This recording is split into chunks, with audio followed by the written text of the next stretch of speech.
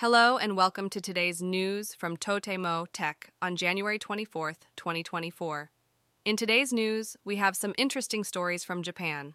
First up, an online liquor store called Courand has released a new sake called Source Code, specifically targeted at system engineers. What makes this sake unique is that it has a hidden message on its label in the form of source code. It's a clever way to combine the worlds of technology and traditional Japanese culture. Moving on to entertainment news, fans of the popular stop-motion animation series Pui Pui Molcar will be excited to hear that a new full-length CG movie is set to be released later this year.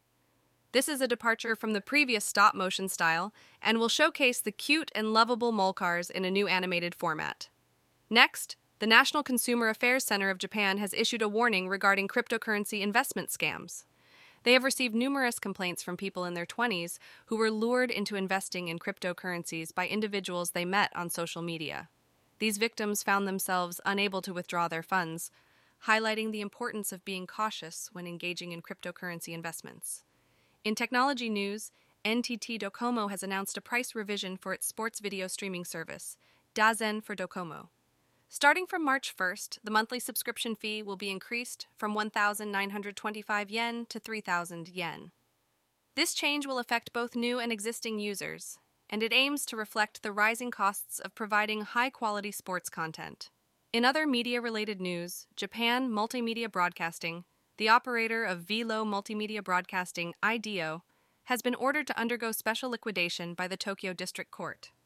The company faced a debt of 4.7 billion yen, leading to this unfortunate outcome.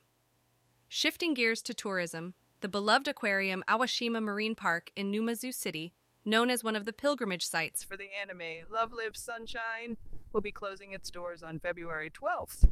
The decision to close the park was made due to the aging facilities, but it leaves behind a legacy as a cherished location for fans of the anime. Lastly, let's talk about AI governance. On December 9th, 2023, the European Union announced a provisional political agreement on the AI Act. This regulation aims to govern the use of artificial intelligence within the EU. Various analyses have been conducted to assess the potential impact of this legislation, including the calculation of costs associated with implementing AI governance. Some experts estimate that companies may experience a 40% decrease in profits due to the expenses involved. That wraps up today's news from Japan. Stay tuned for more updates on the latest tech developments. Thank you for listening. Visit japandailynews.com for the news, yen exchange rates, and a daily Japanese proverb.